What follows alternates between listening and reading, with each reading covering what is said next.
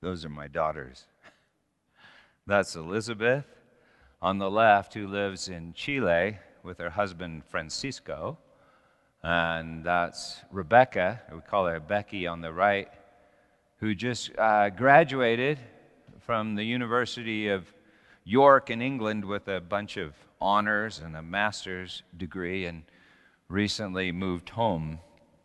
They're both beautiful, intelligent, and extremely capable, but now when I look at them, I usually see something more like this. If you've seen our Hallelujah in Hell video, you know about Becky. She's played excellently by Lila Dancer on the video, but that's Becky there on the right. Around the time of this picture, Becky ran up to this little boy at Elitch's who had pointed his toy machine gun at me and pretended to shoot me, and she just went furious. She got up in his face and she said, "Please don't shoot my daddy. He's the only one we've got and we love him very much." 7.5 years ago, I had a heart attack. And I really thought I might die. And sadly, I think I was okay with that. The previous 6 years had really just worn me out, and I thought, heaven sounds pretty sweet. I was okay with it until I talked to Becky on the phone up in Fort Collins, and I heard her broken heart through an absolute fountain of tears, saying, "Daddy, you can't die." Not yet. When I look at them now, I see this picture, and sometimes I see this picture. It was around this time, the taking of this picture, that I came home late one night from work at Community Press in Danville through the back gate, and I found my old blue shirt lying in the grass. Susan informed me that Elizabeth went in and got it out of the dirty clothes bin and then took it out and sat by the back gate all day long, waiting for me. Susan even made her a picnic lunch around noon, brought it out to her, and then tried to get her to come inside. And she kept saying over and over again, "No, I wait for Daddy. I wait for Daddy." Around 9, Susan forced her to come in. But she left the old blue shirt by the gate for me. It was also around this time that we went to a friend's house for a pool party.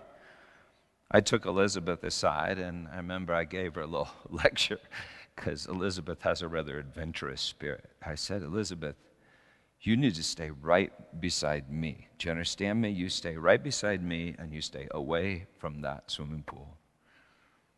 About 15 minutes later, I'm eating hors d'oeuvres,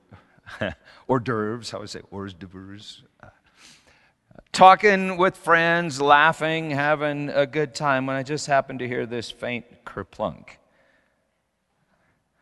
I turned around and looked for Elizabeth, and she wasn't there.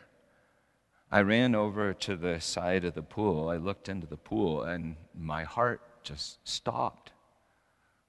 There, on the bottom of the pool, floating in silence, was my treasure. And without a thought, I didn't even have to think. I dove in. Hors d'oeuvres, clothes, wallet, phone, everything. I dove in. I remember standing on the edge of that pool, holding Elizabeth so tightly to my chest, absolutely unaware of anybody else's presence, just praising God for my daughter and that she was breathing. And then, of course, I threw her back in because she hadn't obeyed. And I'm not just loving, I'm also just.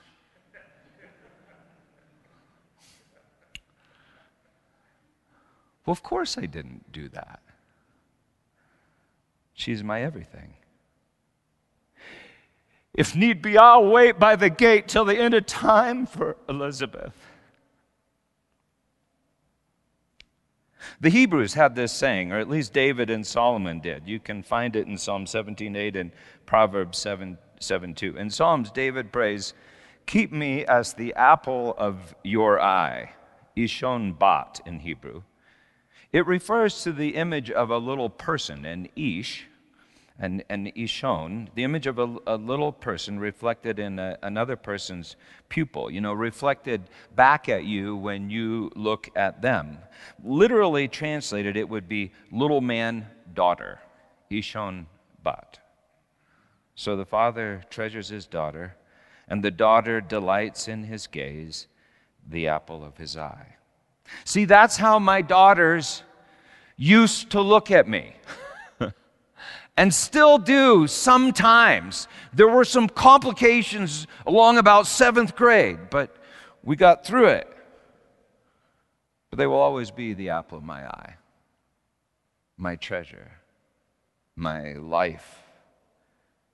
And so to save them is to literally save me. But enough about my daughters, because now we need to preach. So let me say a prayer, okay? Father, we pray that you would help us. We need help. We need your Spirit to hear your word and not run away in terror, but to surrender to you in faith. So, Spirit of God, give us faith. In Jesus' name, amen. As you hopefully are aware, we've been preaching from the prophets for a while. We preached quite a while ago, you remember, some from Jonah and some from Jeremiah. Then I preached a message that I titled Prophecy 101, How to Prophesy. We talked about how prophets must experience the passion of the word that they speak. After that message, I thought, well, let's just keep going. So the next sermon I titled Prophecy 102, Everybody Must Get Stoned. And we talked about how in the prophets, everybody does get stoned. I mean, they literally get destroyed that they might be made new. Prophecy 103, how for the prophets, heaven is completely not boring, totally not boring. Prophecy 104, we talked about the voice of God in the temple of the soul. Prophecy 105, how messing with the word means that the word's going to mess with you, and we've already messed with the word. And then on Easter, we preached that the word, the Lion of Judah, chases us, captures us, turns a fountain of tears into a fountain of life. Last time, Prophecy 107, we preached that God's retribution on our hard hearts is heart surgery, replacing our heart of stone with a living heart, a heart of flesh, a new heart. And you see, that's really the gospel. That's the good news. In Ezekiel 36:26, we're talking from Ezekiel, but 5 verses later, the Lord says a rather strange thing. This is what he says. Then you will remember your evil ways and your deeds that were not good, and you will loathe yourselves for your iniquities and your abominations. The book of Daniel ends with this rather cryptic comment about everlasting self-loathing. You can find the word at the end of Isaiah too. Isaiah early on writes this. He writes, every knee will bow. Then next verse, to him shall come and be ashamed all who were incensed against him, which is clearly everyone with knees. The next verse, in the Lord all the offspring of Israel shall be justified and shall glory, that is, glory in God while ashamed of themselves. Kind of weird, huh? See, the prophets have a weird perspective on shame. But perhaps nowhere is that perspective more shocking than Ezekiel chapter 16. It's a chapter that I've wanted to preach for decades, but I've been terrified to tackle because I thought, I cannot do this justice. And so you just need to know up front, I cannot do this justice. But hopefully God can, and maybe he'll even do it in us. So this week and next week we'll try. I'm going to read the whole thing because we need to feel the passion of the word. Let it chase us, catch us, cut us, even kill us, and give us a new heart. We'll read the whole thing. But before we begin, I want to remind you of a few things and inform you of a few other things. First, Ezekiel's prophesying to Jews that have been exiled to Babylon as slaves that know a little bit about shame. All right? God refers to Ezekiel as Son of Man, which is fascinating, for this is how Jesus referred to himself. Now, there's endless speculation, I remember in seminary, about the meaning of the term Son of Man, and yet, to me, I just think about this and go, well, of course, it's rather obvious. If, okay, you do the math, if God is Jesus' Father, right? If God is the Father of Jesus, it means that man, that is humanity, Son of Man, man must be Jesus' what? You know how it works, right? You've been taking biology. Mother! We must be his mother! Son of Man. And Jesus said as much. That's weird. Ezekiel is told to speak to Jerusalem. And you remember that Jerusalem is referred to as the bride of the Lord Yahweh, and also of Jesus. So unless the two are one, that's pretty weird too, right? Ezekiel is to speak to Jerusalem about Samaria and Sodom, whom God refers to as sisters. In Ezekiel 16, God talks as if we all of us, are female. We'll talk more about this next week, but in Ezekiel 16, only God is male. We're all girls. Girls become lovers who turn into mothers. So mothers, be good to your daughters too. Sodom, Samaria, and Jerusalem are all sister cities. Cities remind me of psyches. They're a set of relationships. In the Old Testament, God's into judging and redeeming cities as if one couldn't be saved without their city, because you are your city, kind of like you are your psyche, a complex set of relationships. Sodom was the leading city of the old Canaanite region called the cities of the Valley of Salt. And Sodom had been utterly destroyed 1,000 years earlier by eternal fire.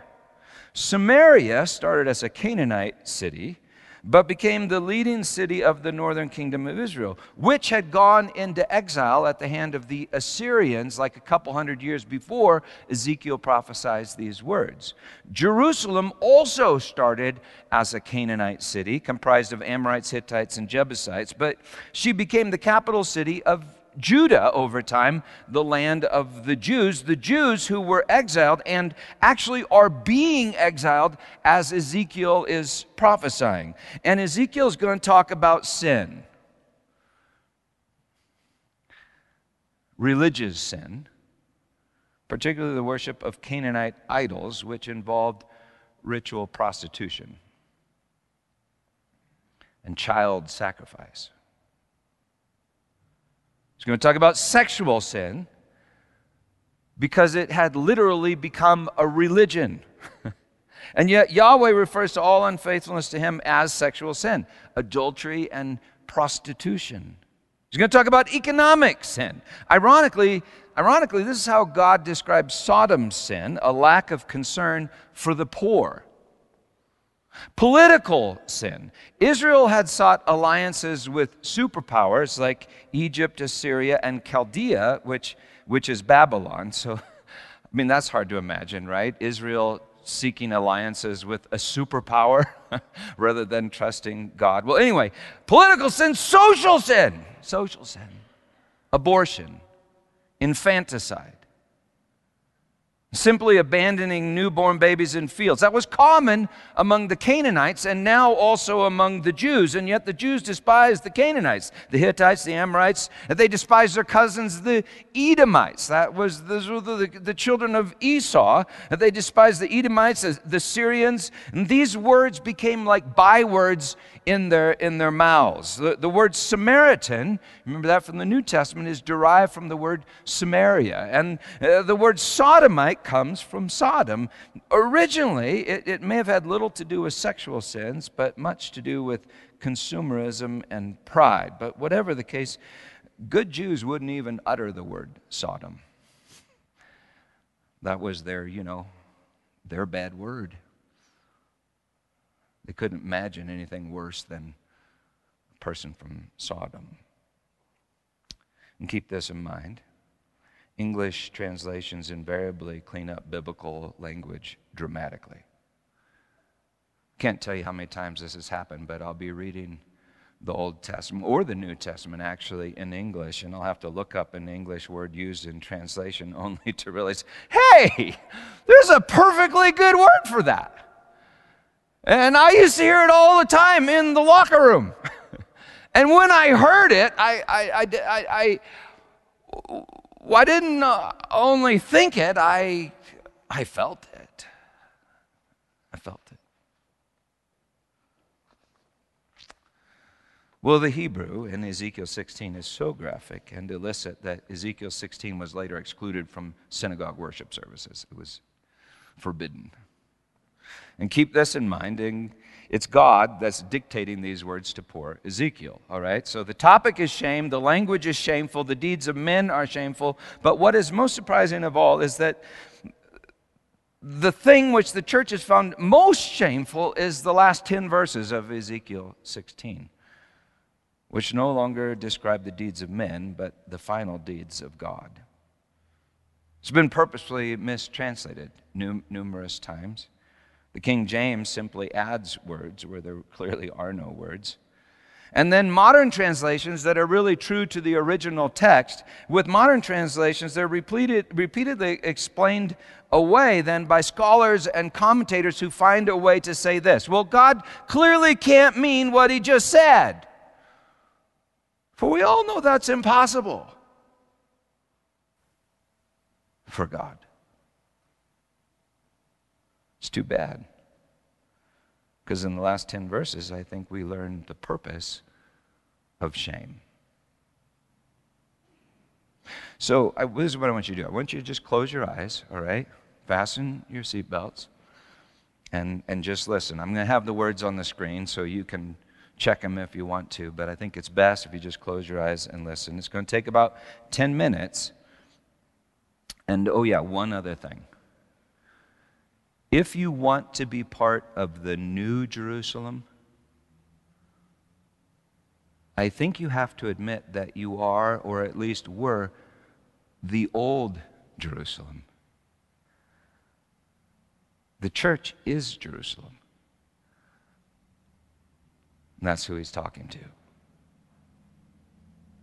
Ezekiel 16, verse 1.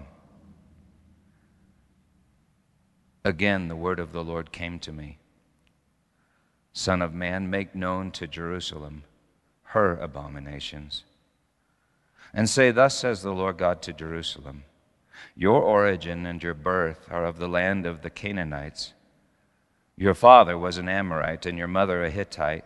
And as for your birth, on the day you were born, your cord was not cut, nor were you washed with water to cleanse you, nor rubbed with salt, nor wrapped in swaddling clothes.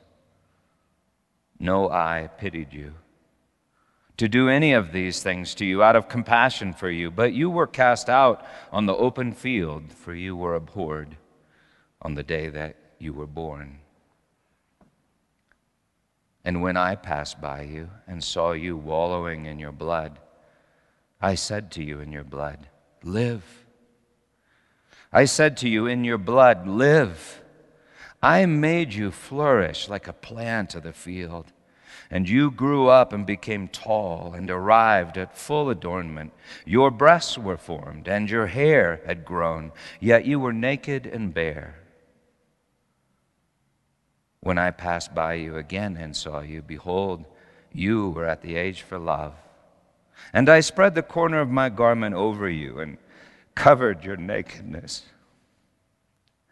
I made my vow to you and entered into a covenant with you, declares the Lord God, and you became mine. Then I bathed you with water and washed off your blood from you and anointed you with oil. I clothed you Also I clothed you with embroidered cloth, and I shod your feet with fine leather. I wrapped you in fine linen and covered you with silk. And I adorned you with ornaments and put bracelets on your wrists and a necklace on your neck. And I put a ring on your nose and earrings in your ears and a beautiful crown on your head. Thus you were adorned with gold and silver. And your clothing was of fine linen and silk and embroidered cloth. You ate fine flour and honey and oil. You grew exceedingly beautiful and advanced to royalty. And your renown went forth among the nations because of your beauty, for it was perfect, through the splendor that I have bestowed upon you, declares the Lord God. But you trusted in your beauty and played the whore because of your renown, and lavished your whorings on any passerby. Your beauty became his. You took some of your garments and made for yourself colorful shrines, and on them played the whore. The like has never been, nor ever shall be. You also took your beautiful jewels of my gold and of my silver, which I had given you, and made for yourself images of men, and with them played the whore. And you took your embroidered garments to cover them, and set my oil and my incense before them. Also my bread that I gave you, I fed you with fine flour and oil and honey, but my bread you set before them for a pleasing aroma. And so it was, declares the Lord God. And you took your sons and your daughters, whom you had borne to me, and these you sacrificed to them to be devoured. Were your whorings so small a matter that you slaughtered my children and delivered them up as an offering by fire to them? And in all your abominations and your whorings you did not remember the days of your youth, when you were naked and bare, wallowing in your blood. And after all your wickedness, oh, sorrow, woe to you, declares the Lord God. You built yourself a vaulted chamber and made yourself a lofty place in every square. At the head of every street, you built your lofty place and made your beauty an abomination, offering yourself to any passerby and multiplying your whoring. You also played the whore with the Egyptians, your lustful neighbors, multiplying your whoring to provoke me to anger. Behold, therefore, I stretched out my hand against you and diminished your allotted portion and delivered you to the greed of your enemies, the daughters of the Philistines, who were ashamed of your lewd behavior. You played the whore also with the Assyrians because you were not satisfied. Yes, you played the whore with them, and still you were not satisfied. You multiplied your whoring also with the trading land of Chaldea, and even with this you were not satisfied. How sick is your heart, declares the Lord God, because you did all these things, the deeds of a brazen prostitute, building your vaulted chamber at the head of every street, making your lofty place in every square. Yet you were not like a prostitute, because you scorned payment, adulterous wife, who received strangers instead of her husband. Men give gifts to all prostitutes, but you gave your gifts to all your lovers, bribing them to come to you from every side with your whorings. So you were different from other women in your whorings. No one solicited you to play the whore, and you gave payment, while no payment was given to you. And so you were different.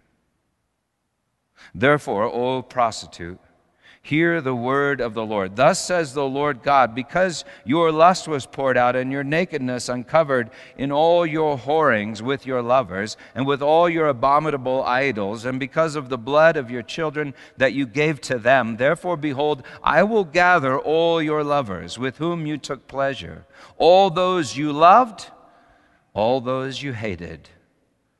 I will gather them against you from every side and will uncover your nakedness to them.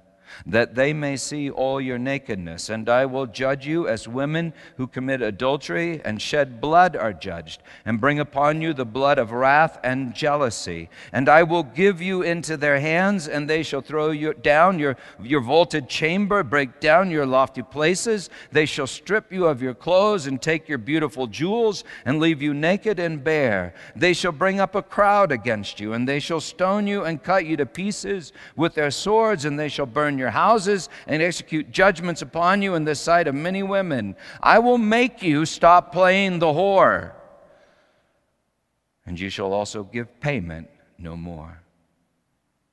So I will satisfy my wrath upon you, and so then my jealousy shall depart from you. I will be calm and will no more be angry, because you have not remembered the days of your youth, but have enraged me with all these things. Therefore, behold, I have returned your deeds upon your head, declares the Lord God. Have you not committed lewdness in addition to all your abominations? Look, everyone who uses Proverbs will use this proverb about you. Like mother, like daughter. You're the daughter of your mother, who loathed her husband and her children, and you are the sister of your sisters, who loathed their husbands and their children.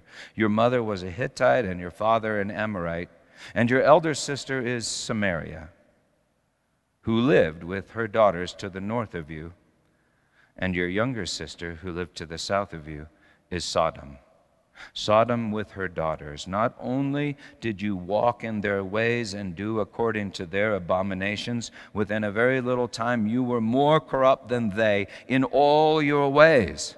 As I live, declares the Lord God, your sister Sodom and her daughters have not done as you and your daughters have done. Behold, this was the guilt of your sister Sodom. She and her daughters had pride, excess of food, prosperous ease, and did not aid the poor and the needy. They were haughty and did an abomination before me, so I removed them when I saw it. Samaria has not committed half your sins. You have committed more abominations than they, and have made your sisters appear righteous by all the abominations that you have committed. Bear your disgrace, you also, for you have intervened on behalf of your sisters. Because of your sins, in which you acted more abominably than they are more in the right than you. So be ashamed, you also, and bear your disgrace. For you have made your sisters appear righteous. Be ashamed, bear your disgrace. Let's stop there for a moment, okay, so you can look up. How you doing? Are you okay? If you have an emotional response to this, that is to be expected. This is intense. You know, ritual prostitution, child sacrifice, this utter lack of compassion that God is describing. Some people talk about it as if it's poetry, but it's not just poetry. It's not an abstraction for me. About 25 years ago, around the time that this picture was taken, I prayed a dangerous prayer. I remember praying it. I prayed, God, I desperately want you to be more real to me. And so I would even pray for people with demons if that's what it would take. Like a few days later, I met a friend desperate for help in dealing with demons.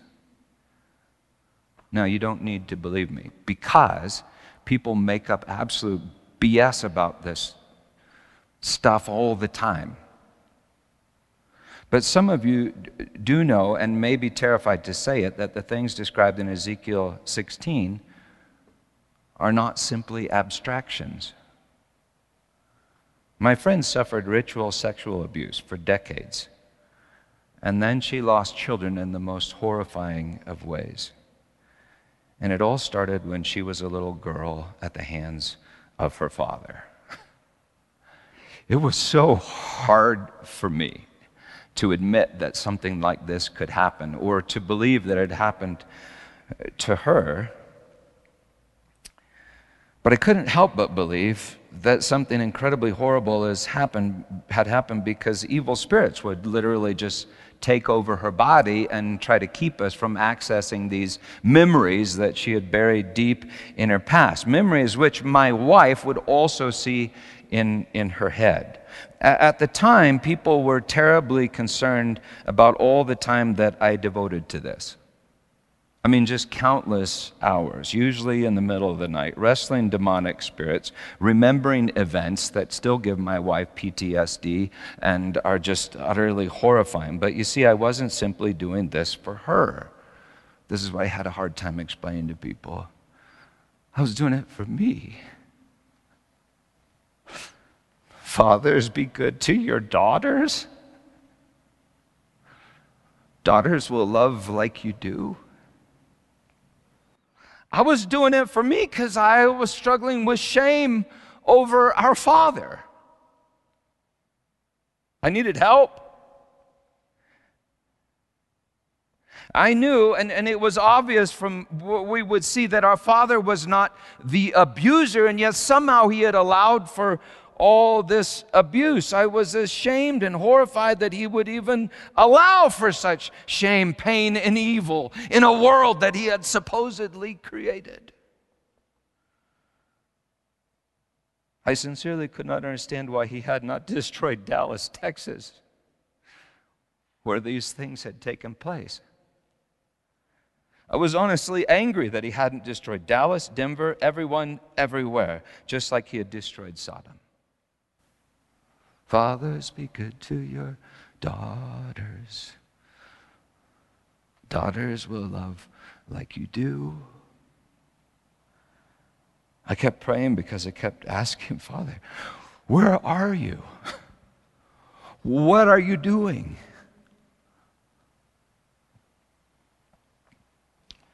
You know, the older you get, the harder it is to deny the evil, the pain, and the shame of this world.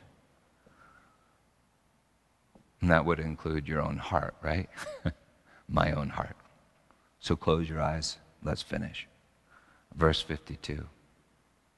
So be ashamed, you also, and bear your disgrace, for you have made your sisters appear righteous.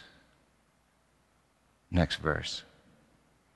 I will restore their fortunes, both the fortunes of Sodom and her daughters, and the fortunes of Samaria and her daughters. And I will restore your own fortunes in their midst, that you may bear your disgrace and be ashamed of all that you have done, becoming a consolation to them. As for your sisters, Sodom and her daughters shall return to their former state, and Samaria and her daughters shall return to their former state, and you and your daughters shall return to your former state. Was not your sister Sodom a byword in your mouth in the day of your pride, before your wickedness was uncovered? Now you have become an object of reproach for the daughters of Syria, the daughters of Edom, that is Esau, and all those around her, and for the daughters of the Philistines, those all around who despise you. You bear your lewdness and your abominations, declares the Lord. For thus says the Lord God, I will deal with you as you have done, you who have despised the oath in breaking the covenant. Yet I will remember my covenant with you in the days of your youth, and I will establish for you an everlasting, eternal covenant.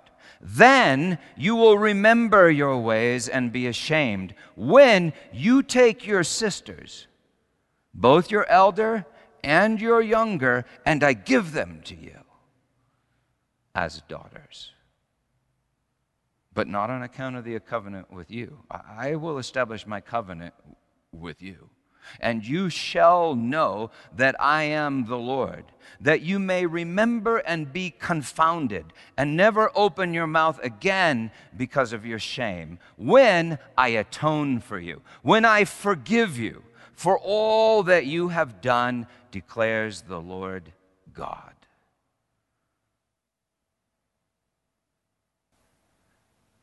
What has Jerusalem done?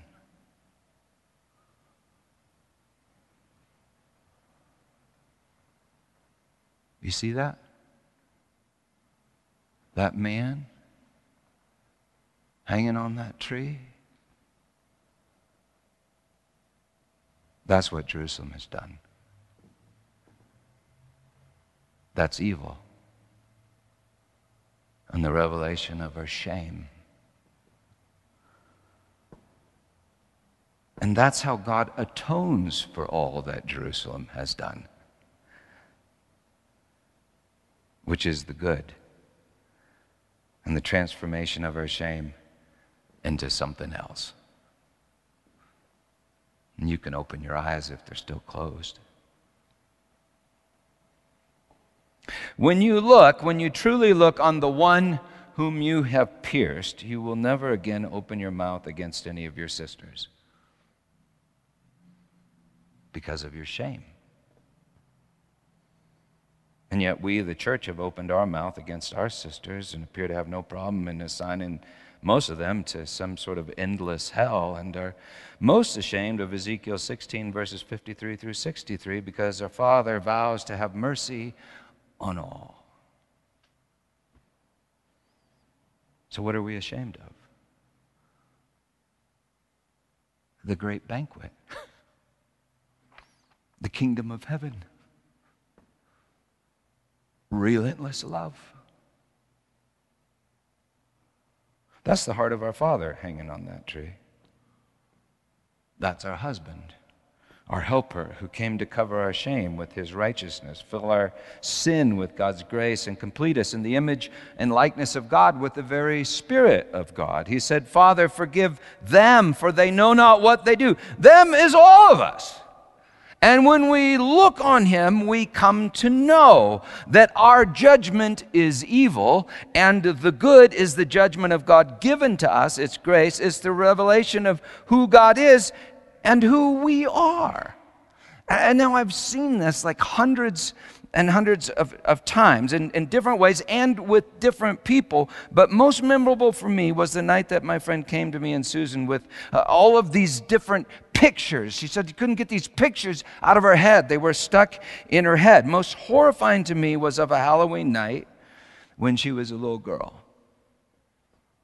Her mom had dressed her in this angel outfit because that's what she always wanted to be, a little angel. But her father had come home, flown into a rage, and then abused her in the most horrifying of ways. We prayed, and she had a vision, and she asked Jesus to hold her. And this was the weird thing. He wouldn't hold her. He seemed like he wouldn't hold her. He didn't hold her. And then he said this, you must give me those pictures, the ones she was so ashamed of.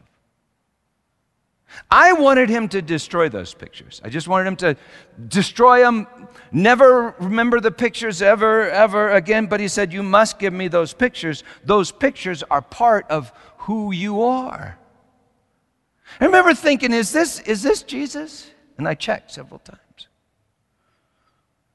It took a long time, but each time that she gave him a picture, he would enter into the picture, or he would reveal that he had always been in the picture, feeling her pain, crying her tears, and then he would reveal the depths of his love for her in that place. The passion of the Father's furious love for his daughter and the glory of the bridegroom's relentless love for his bride was just utterly breathtaking to me. Each time he would transform the picture into the revelation of love, the story of his grace, and then he would frame that picture and hand it back to her. The last picture was that Halloween night. And she watched. She watched Jesus suffer for her, fight for her, and then cover her with his righteousness, this white robe that took the form of an angel costume. He dressed her. And then he set her on his lap, and he held her. He rocked her, held her, and then he said this, "You are and you always will be my little angel." And then as I remember, I was holding her, and she was seeing him holding her, and I was rocking her, and she was seeing him rock her. He said this. He said, "Your pictures are my pictures. Your pictures are my pictures." And then I remember being so frustrated with God, but all of a sudden it occurred to me, and I said to her, "Hey, he is holding you. And he's telling you who you are. Fathers, be good to your daughters. Daughters will love like you do." I don't talk to this old friend much anymore. I'm not sure exactly why. But she works with orphans in Kenya, in Africa. Imagine that, a mother to all those orphans who had no mother. But that day, after a time, I remember she looked up at me and she said, "How do you think it makes Jesus feel when we're ashamed of those pictures?" I remember I said, "Well," and I've been ashamed of those pictures. I said, "I guess that means that we're ashamed of him too." Are you ashamed of Jesus?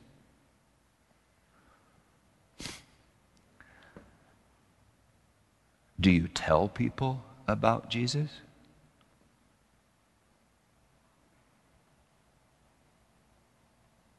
You know, shame's a funny thing. If you're ashamed of shame, and so cover your shame, you really can't testify to Jesus, the Savior. Or become who you really are, one who is saved. So what is shame?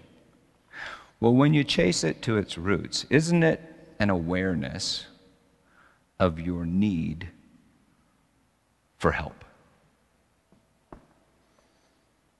And what are you ashamed of? Think about that. Isn't it some place in your life where you need help? And what is salvation? Well, isn't it getting help from your helper? And what is sin? Well, isn't it trying to get help in all the wrong places, or perhaps in the wrong way? Isn't it hiding your need for help from your helper? Hiding it in fig leaves and addictions and self-justifications and flesh and ego? Isn't it worshiping idols? Some other helper? And what is wrong with that first? What's wrong with us? Because we are that first Adam. What's wrong with that first Adam that is us? Well, we can't find our helper. Our husband, who is God. We can't find our helper, although he's with us all the time. We can't find our helper, for perhaps we're unaware that we need help. Why are we unaware we need help? Well, maybe we've listened to a snake, and what did the snake tell us? The snake told us, you don't need help.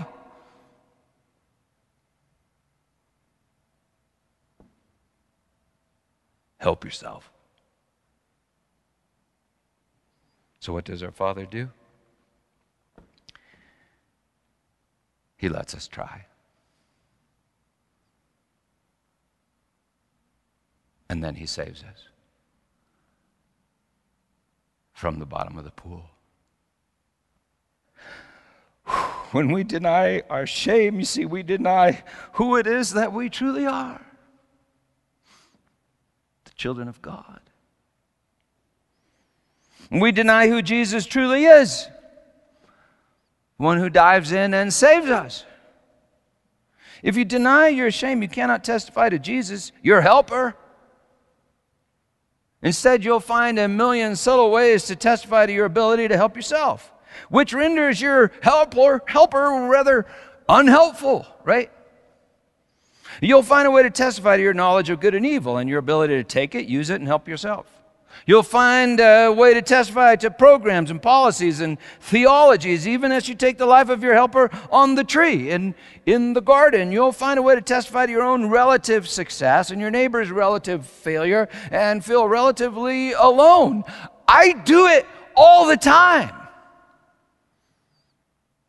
But to testify to your helper, you'll testify to your own need for help. And the greater your need for help, well, the more impressive the helper that helps you.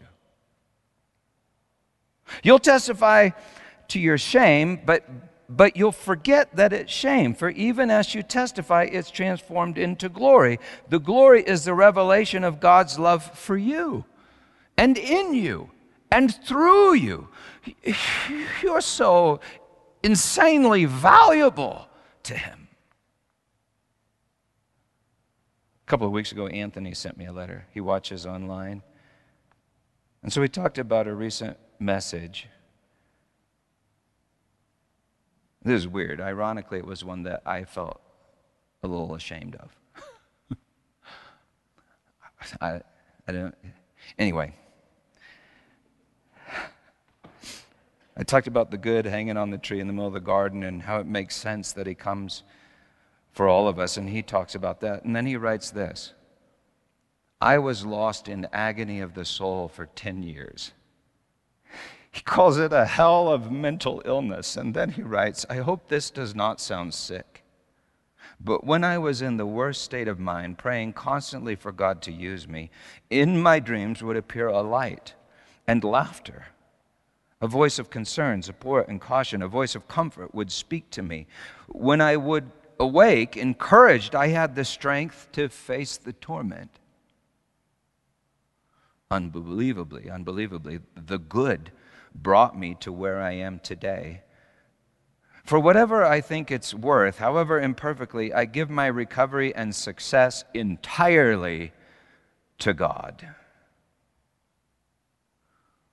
That's a testimony. And now you don't need to become mentally ill to testify to Jesus, because you already are mentally ill, because you ascribe much of your success to yourself. For you have believed that you have created, saved, and sanctified yourself. But to testify to Jesus is to simply believe that Jesus creates, saves, and sanctifies you and everyone around you, like Anthony. Years ago, I went on an evangelism project with my brother Andrew Trawick, right here in the third row, to Brazil. We were preaching in Brazil, preaching to these big crowds in open fields under the sun, and I remember looking out on all those faces. Brown, black, white, dirty, sweaty, some handsome, some homely, trying to preach, and I just wasn't feeling it, you know? My education had taught me that some were chosen and some were not chosen, which made it easy to justify myself and disregard the lost. Others with us on our trip believed that some would choose correctly and some would choose incorrectly and be damned, and believing that, well, it made it easy to scare people, but it made it pretty almost impossible to love people or to testify to a Savior. But for some reason, I remember I just decided to picture Becky out in that crowd. Pictured Becky, the one on the right. It was about this time. I pictured Becky, but a Becky that didn't know she was Becky. I didn't know that she had a father who just adored her and a mother who would die for her at the drop of a hat. I pictured my daughter lost in that crowd. And I preached, Becky, come home. And it was then that I began to preach the gospel. When we deny our shame, number one, we deny who it is that we truly are. Number two, we deny who Jesus truly is. And number three, we're unable to join the great banquet. Surrendered shame is death to self. Surrendered shame is freedom from the tyranny of your own ego. Surrendered shame is the ability to have compassion and to forgive as you have been forgiven. It's the ability to laugh at yourself and then laugh at yourself and laugh with your neighbor. Surrendered shame is the ability to see your neighbor for who and what they really are. They are the apple, they are the daughter of your own eye. Girls become lovers who turn into mothers. So mothers, be good to your daughters too. Ezekiel 16:60. I will establish for you, Jerusalem, an everlasting, eternal covenant. Then you will remember your ways and be ashamed when you take your sisters, both your elder, Samaria, and your younger, Sodom, and I give them to you as daughters. Daughters. Wow. I think that means that this is your daughter.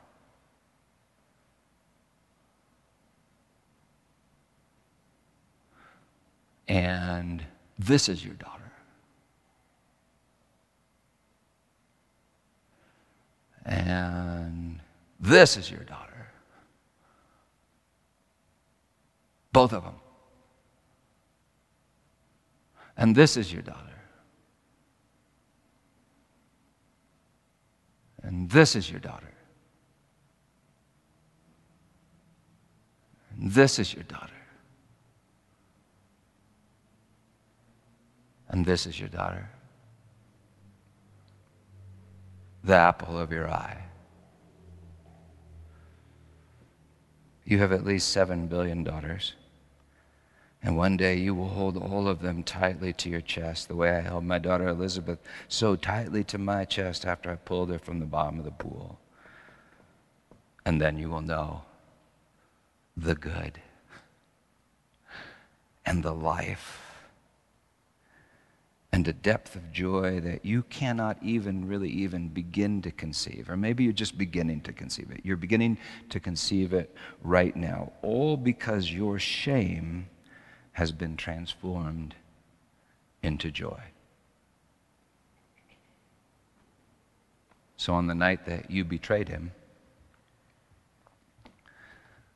our helper took bread and broke it, saying, "This is my body given to you. Take and eat and do it. Remember me."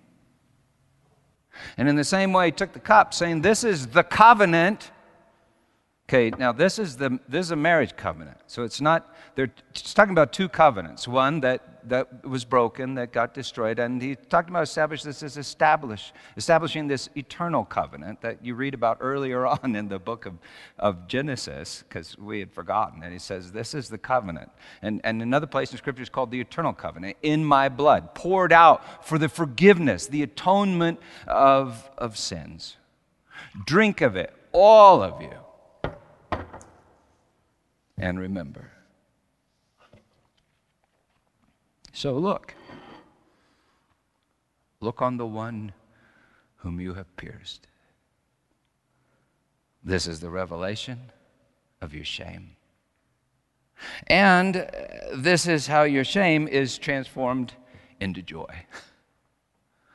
The eternal covenant. Run from this, because shame makes us want to run from this, I'm telling you. Run from this and you will hide in hell. Run to this and all shame will be transformed into endless joy. It will take a lifetime, okay? So, I don't know, sometimes that happens, but I'm guessing it's more like this throughout your lifetime. It will take a lifetime, but it begins here and now. So, this is what I want you to do. We've got these two stations here, and we're starting to do communion more like we used to do it, okay? So we got real bread there, and we got real wine in the plastic see-through cups. If you want juice, that's great too. Those are in the covered cups that have a little wafer inside. But you can get a piece of bread and put the wafer in your pocket, save it for a snack later on if you want, all right? But you can take that bread and that juice. But this is what I want you to do. At the start of the service, I remember I talked about shame and how we come to church and we all kind of feel shame. It's just the way we are. We're human beings. And I said you probably feel it somewhere in your body. Like an emptiness, and for you, that shame may be attached to particular things in your past. It may be something in your life that you're struggling with now, or you're worried about the future. But whatever it is, I guarantee it's this: it's a place you need help, right? And you're ashamed that you need help. But God's like, hey, I'm the helper. So He wants you to bring it to Him. So as you come to the table, think of that place of shame, and then you get your bread and your wine, you go back, take off your mask, and then this is what I want you to do. Thinking of that place of shame where you feel it in your own flesh, all right? In your body, your soul, and your spirit, I want you to take the body and blood of Jesus and put it in that place. Amen. So like I said, I have 2 daughters, and there have been times when I know that they've doubted my love. Even though I'm there, even though I'm giving them a house, but that's the way we are, right? And I'm an imperfect dad. God's a perfect dad, but we doubt His love. Well, there have been times they've doubted my love, and if one of them was struggling and really doubting my love, I would hope that the other one would say, Becky, Dad really loves you. Or Elizabeth, Dad talks to me about you. He's nuts about you. And you got a whole bunch of sisters that don't believe Dad loves them. And you've been called, chosen to tell them. So testify in Jesus' name. And now, before you go, let me say, if you would like to chew the fat, we've been doing this thing on Tuesday nights. We're just on Zoom from 6 to 7. And as long as they're honest questions, there are no bad questions. All questions are good. And Ezekiel 16 should create all sorts of questions. And we only just touch the surface of it today, but next week we'll try to get into it a little further and maybe talk a little bit about Isaiah 54 if you want to look at that. But anyway, if you'd like to be a part of Chew the Fat, you can just email me, Peter at thesanctuarydenver.org, right? Yeah. Or Peter Hyde at Comcast.net. So whatever. You can email me, and then I'll send you a link, and then we just kind of discuss the message and whatever happens to come up. But whatever the case, believe the gospel. In Jesus' name, amen.